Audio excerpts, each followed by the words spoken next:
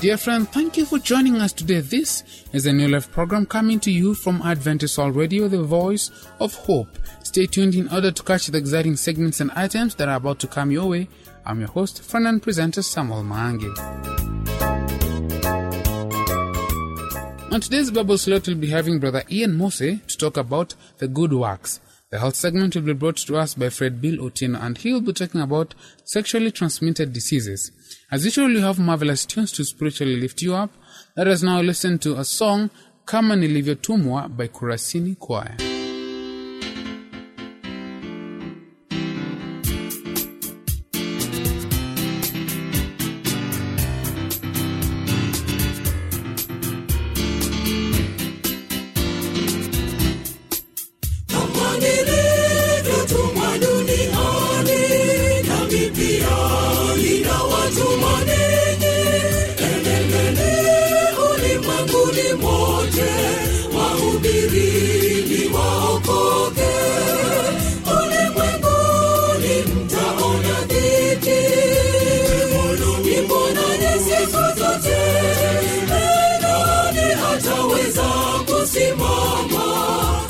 Asipotegemea Bwana Yesu, jipeni moyo. Ushindi na Yesu ni hakika, alisema mwenyewe.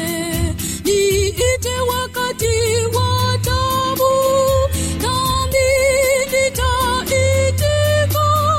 Yale magumu msiyoyaweza,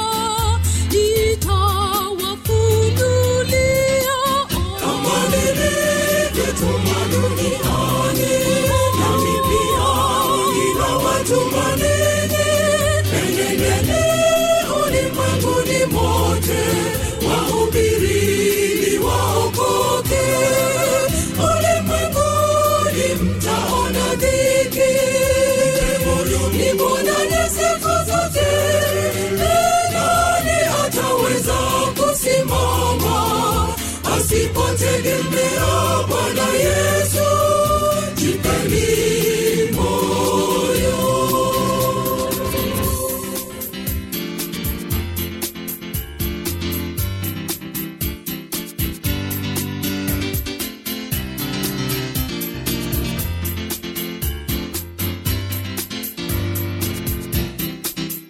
Mimi nimeshinda ulimwengu, nimepewa mamlaka, nitawapa Roho Mtakatifu kama msaidizi. Mbinguni wanasifu ukombozi, mikononi mwake. Kama nilivyotumwa duniani, nami pia ninawatuma ninyi. Enendeni ulimwenguni mote, wahubirini waokoke. Ulimwenguni mtaona dhiki, niponane siku zote. Nani ataweza kusimama asipotegemea Bwana Yesu, jipeni moyo. Ulimwenguni mtaona dhiki, niponane siku zote. Nani ataweza kusimama asipotegemea Bwana Yesu, jipeni moyo.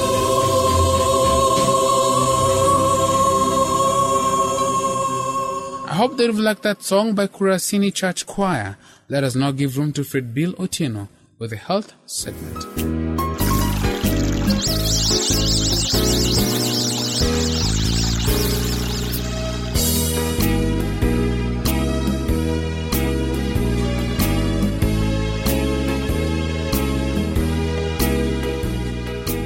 Sexually transmitted diseases, that is STDs, are a real threat to your health. STDs are the most commonly reported diseases in Africa. STDs can affect everyone who has sex with a person who is infected, men and women of all ages, racial or ethnic backgrounds, and income levels. once called venereal diseases. STDs are infections or diseases that you get by having sexual contact with someone who already has an STD. More than 20 STDs affect both women and men. Among them include HIV/AIDS, gonorrhea, chlamydia, syphilis, and human papilloma virus. Health problems from STDs tend to be more severe and more frequent in women than men because many times women do not have symptoms or delay getting care. Also, there are STDs with which men don't have symptoms either. Although some STDs can be cured, other STDs are incurable. STDs affect physical health, emotional health, and quality of life. Some STDs can cause life-threatening conditions, particularly when they are not treated. STDs increase your chances of getting infected with HIV. In women, they cause pelvic inflammatory disease, which may lead to chronic pain, infertility, and pregnancy in the fallopian tube instead of the uterus or womb. Also, STDs increase a woman's chances of getting cervical cancer. If your partner is pregnant, having an STD can cause her to go into early labor pains, causing her water to break early and causing uterine infection after delivery. If your partner is pregnant and has an STD, the STD can hurt the baby by causing him or her to have problems like low birth rate, eye infection, pneumonia, infection in the bloodstream, birth defect, chronic liver disease, or dying in the womb. If your partner is pregnant, she should be screened for STDs so that treatment can begin right away and you can avoid hurting the baby. If your partner is pregnant and has any sexual infection, it is important to get it treated immediately. If your wife or partner is breastfeeding, talk with your healthcare provider about the risk of passing the STD to the baby while breastfeeding. If your partner has HIV, she should not breastfeed because she can pass the virus to the baby. If she has chlamydia or gonorrhea, she can continue breastfeeding. If she has syphilis, she can continue breastfeeding if the baby does not touch the source. Breastfeeding mothers who have trichomoniasis should know that the disease is not dangerous to the nursing baby, but the medicine used to treat it may be harmful to your baby. If you are prescribed a single dose, stop breastfeeding for 12 to 24 hours after you take the drugs. Talk with your healthcare provider to see if you can take a lower dose of the drug, which can be safer for your baby. If caught early, most STDs can be cured. Some STDs never go away, though, and need to be managed by you and your healthcare provider. If left untreated, some STDs can cause long-term scarring and infertility. The bottom line is that it is best to prevent infection from the start. Another common STD is HIV/AIDS. HIV destroys certain kinds of blood cells, which are crucial to the normal function of our body's immune system to fight illness. HIV has no cure and needs you to be faithful to your partner or abstain from sex before marriage. For a Christian, it is safe and best to abstain from sex before married.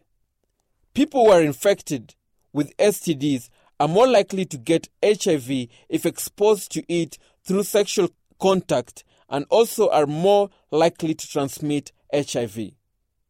Lastly, if you're a father to a sexually active teenager, your child has about 1 in 4 chance of getting an STD. Protect your family.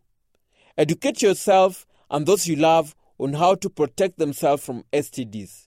Teenagers want good and solid advice on sexual issues from parents. That means you are the best resource. That concludes our programs for today on sexually transmitted diseases and HIV/AIDS. Thanks for listening. I have been your presenter, Fred Billy Otieno.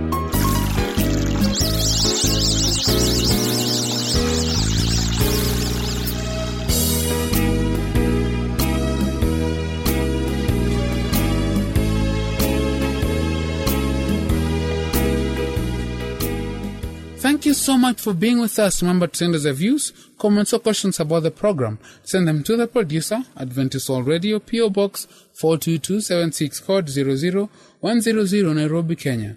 Our email address is awrnairobi@ek.adventist.org.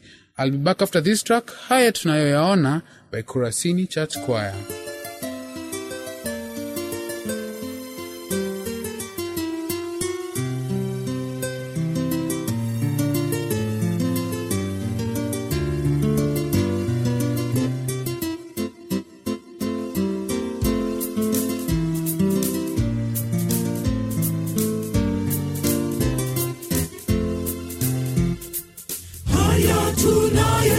Tunayoyaona yanayotupendeza, yanayotuhangaisha, yote yatapita, yote yatapita. Haya tunayoyaona yanayotupendeza,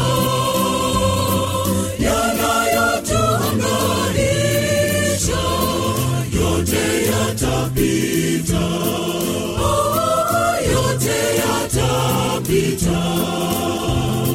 Tafuta uzima kwanza, ya dunia yanapita.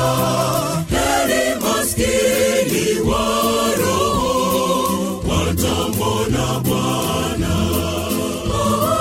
watamwona Bwana. Tafuta uzima kwanza, ya dunia yanapita.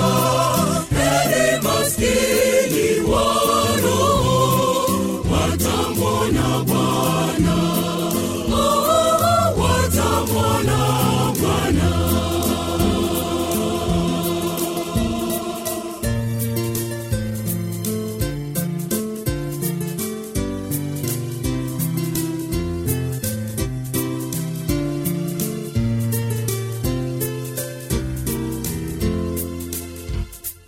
Ndiyo ahadi ya Bwana kwa wanaomwamini.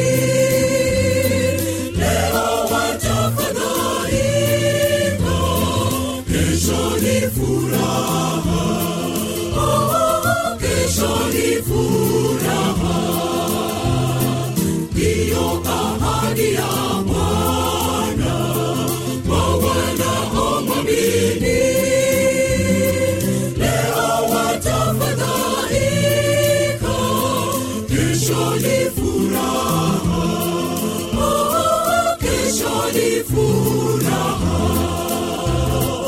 Tafuta uzima kwanza, ya dunia yanapita.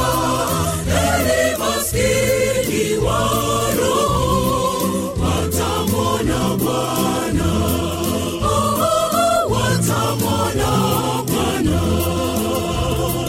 Tafuta uzima kwanza, ya dunia yanapita. Heri maskini wa roho, watamwona Bwana, watamwona Bwana.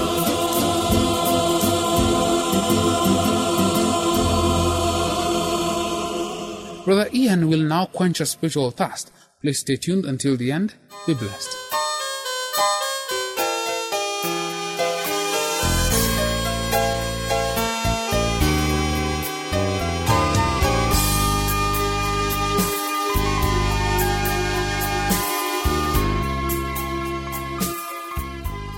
Brothers and sisters in Christ, I greet you. Welcome to our study and feel at the feet of Jesus. I am your presenter Ian Muse, and our topic today is the good works. Let us read from the book of Luke chapter 19. And the publican, standing afar off, would not lift up so much as his eyes unto heaven, but smote upon his breast, saying, God be merciful to me, a sinner. I tell you, this man went down to his house justified rather than the other. For everyone that exalteth himself shall be abased, and he that humbled himself shall be exalted. God says, "You are forgiven," to the tax collector. Is he therefore a different man? In one way, he certainly is. He came as a sinner to stand humbly before God, and now he goes home covered with Christ's righteousness. But the bigger question is, will he behave differently now that he knows he's been justified? I strongly believe that if you're truly saved, you will show a definite change in behavior. The fruit of the Spirit will be made manifest in you. So just imagine that for whatever reason, Pilate told his soldiers, "I want to let one of those thieves go." So his soldiers choose the one who Christ guaranteed access to heaven on resurrection day. And they remove the nails and bind his hands and feet so that he will heal. He's scarred for life, of course, but he lives. Do you think he would have been different? Would he have returned to the sins that put him in bondage before the moment Christ freely gave him forgiveness? If he did willingly return to the sins of his past, do you think he was a true believer on the cross? I'm only asking because, to me, real justification can be witnessed by the attitude and behavior of the one who has been saved. Don't fall for the lie that Christians are never to talk about good works because that makes them legalists. The Bible is filled with apostles and prophets talking about how important good works are in this world. It's not a sin to do good. It's not wrong to stop sinning. Likewise also the good works of some are manifest beforehand, and they that are otherwise cannot be hid. 1 Timothy chapter 5, verse 25. This passage shows us that the works of the saved are evident because they are good. You'll know a saved person by their fruit. 1 Timothy chapter 6 reiterates that they do good, that they be rich in good works. For we are his workmanship, created in Christ Jesus unto good works, which God had before ordained that we should walk in them. Ephesians chapter 2, verse 10. The person who wrote this passage in the Bible is the same person who wrote that we are saved by faith in Romans. It's the same person who said righteousness is received as a gift. But here in Ephesians, Paul says that we should care about our works, that they make a difference in the end. He says that if we are justified, we have been remade to do good works. In all things, shewing thyself a pattern of good works. In doctrine, shewing uncorruptedness, gravity, and sincerity. Titus chapter 2, verse 7. Christians shouldn't treat the phrase good works like they are dirty words. It's a wonder to me why people get upset when we talk about the fruit of good works. How will the host of the universe and the people on earth know that you really are for Christ unless you have something to show for it? When you're saved in Christ, a new power is given you to live a new life.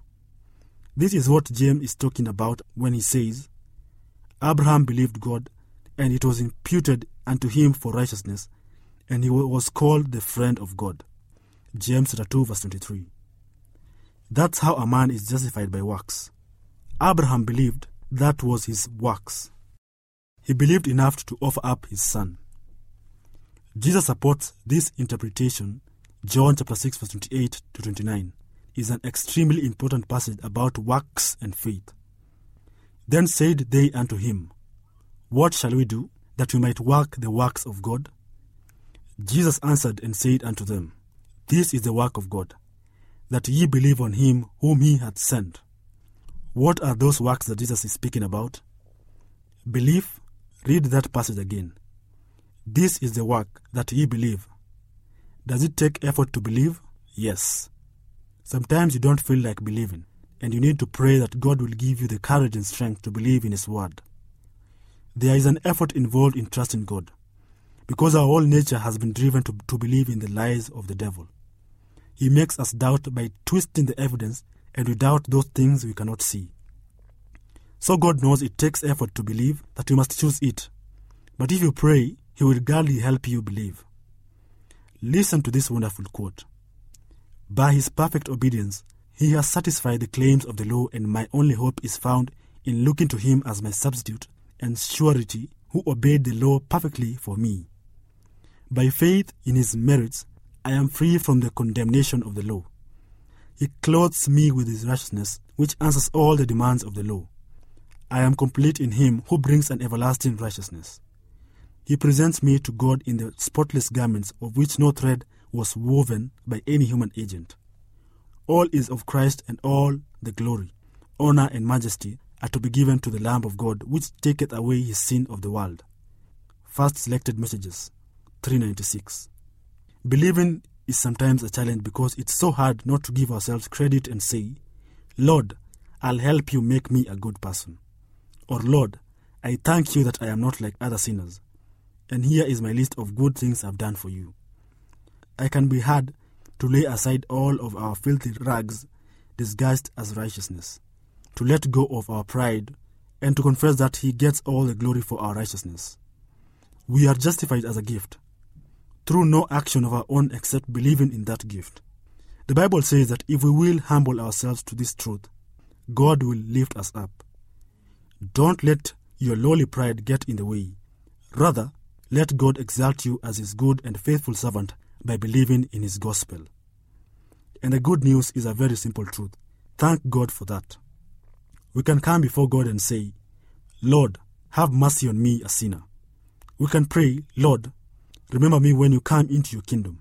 We can ask, Lord, please see Jesus' righteous raiment and not my filthy rags. Yet we can also say, Lord, help me show others your grace in my life. We can pray, Lord, use me as your instrument of good works. We can say, I believe, and so I will obey if you help me, Lord. This is my prayer for you, that you may experience the saving grace of our Lord, accept his righteousness by faith, and grow the image of his Son, Jesus Christ. And may your faith work by love that purifies the soul. Amen. Thank you, listener, for your time, and God bless you. I was your presenter, Ian Muse.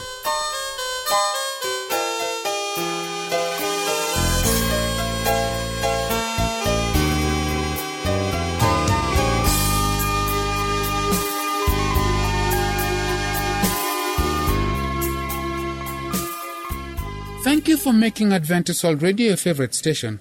It has been great, and I hope through the mercies of God you'll join me next time. Don't forget to send your thoughts about this program by writing to the producer, Adventist World Radio, P.O. Box 42276, code 00100, Nairobi, Kenya. Our email address is awrnairobi@ek.adventist.org. I've been a host, friend, and presenter, Samuel Mang. Until then, stay safe, stay blessed.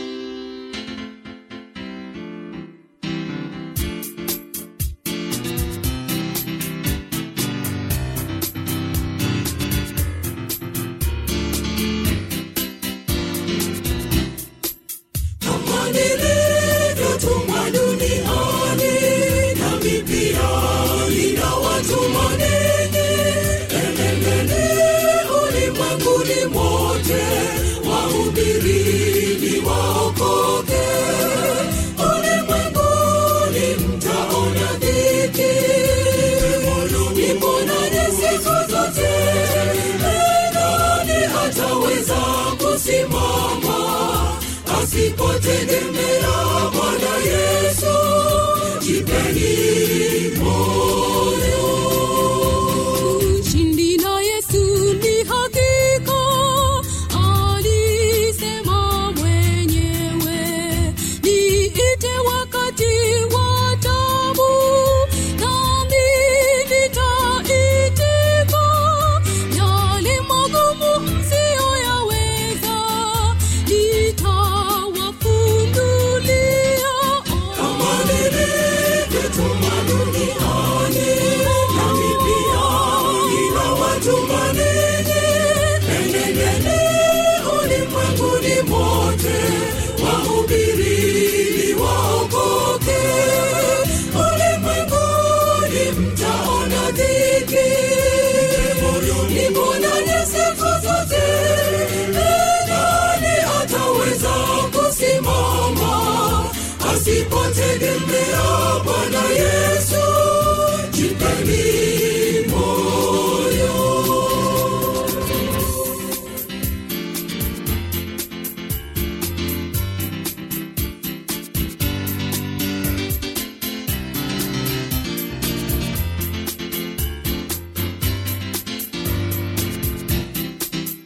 Mimi nimeshinda ulimwengu, nimepewa mamlaka, nitawapa Roho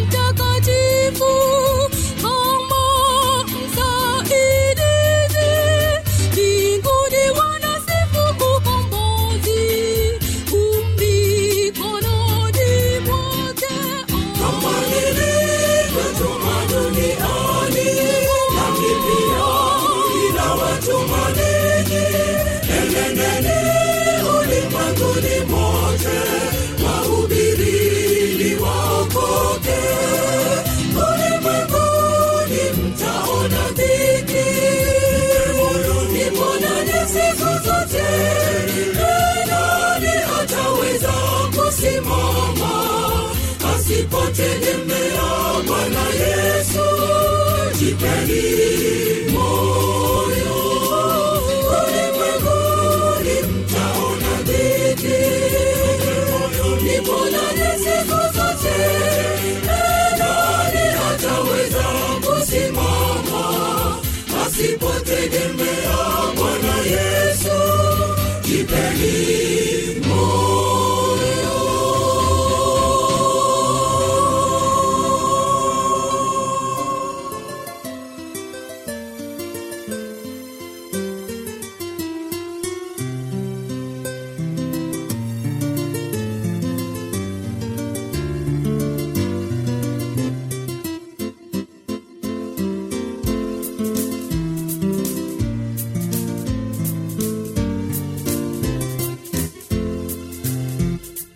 Haya tunayoyaona yanayotupendeza, yanayotuhangaisha, yote yatapita, yote yatapita. Haya tunayoyaona yanayotupendeza, yanayotuhangaisha, yote yatapita, yote yatapita. Tafuta uzima kwanza, ya dunia yanapita. Heri maskini wa roho, watamwona Bwana, watamwona Bwana. Tafuta uzima kwanza, ya dunia yanapita. Heri maskini wa roho, watamwona Bwana.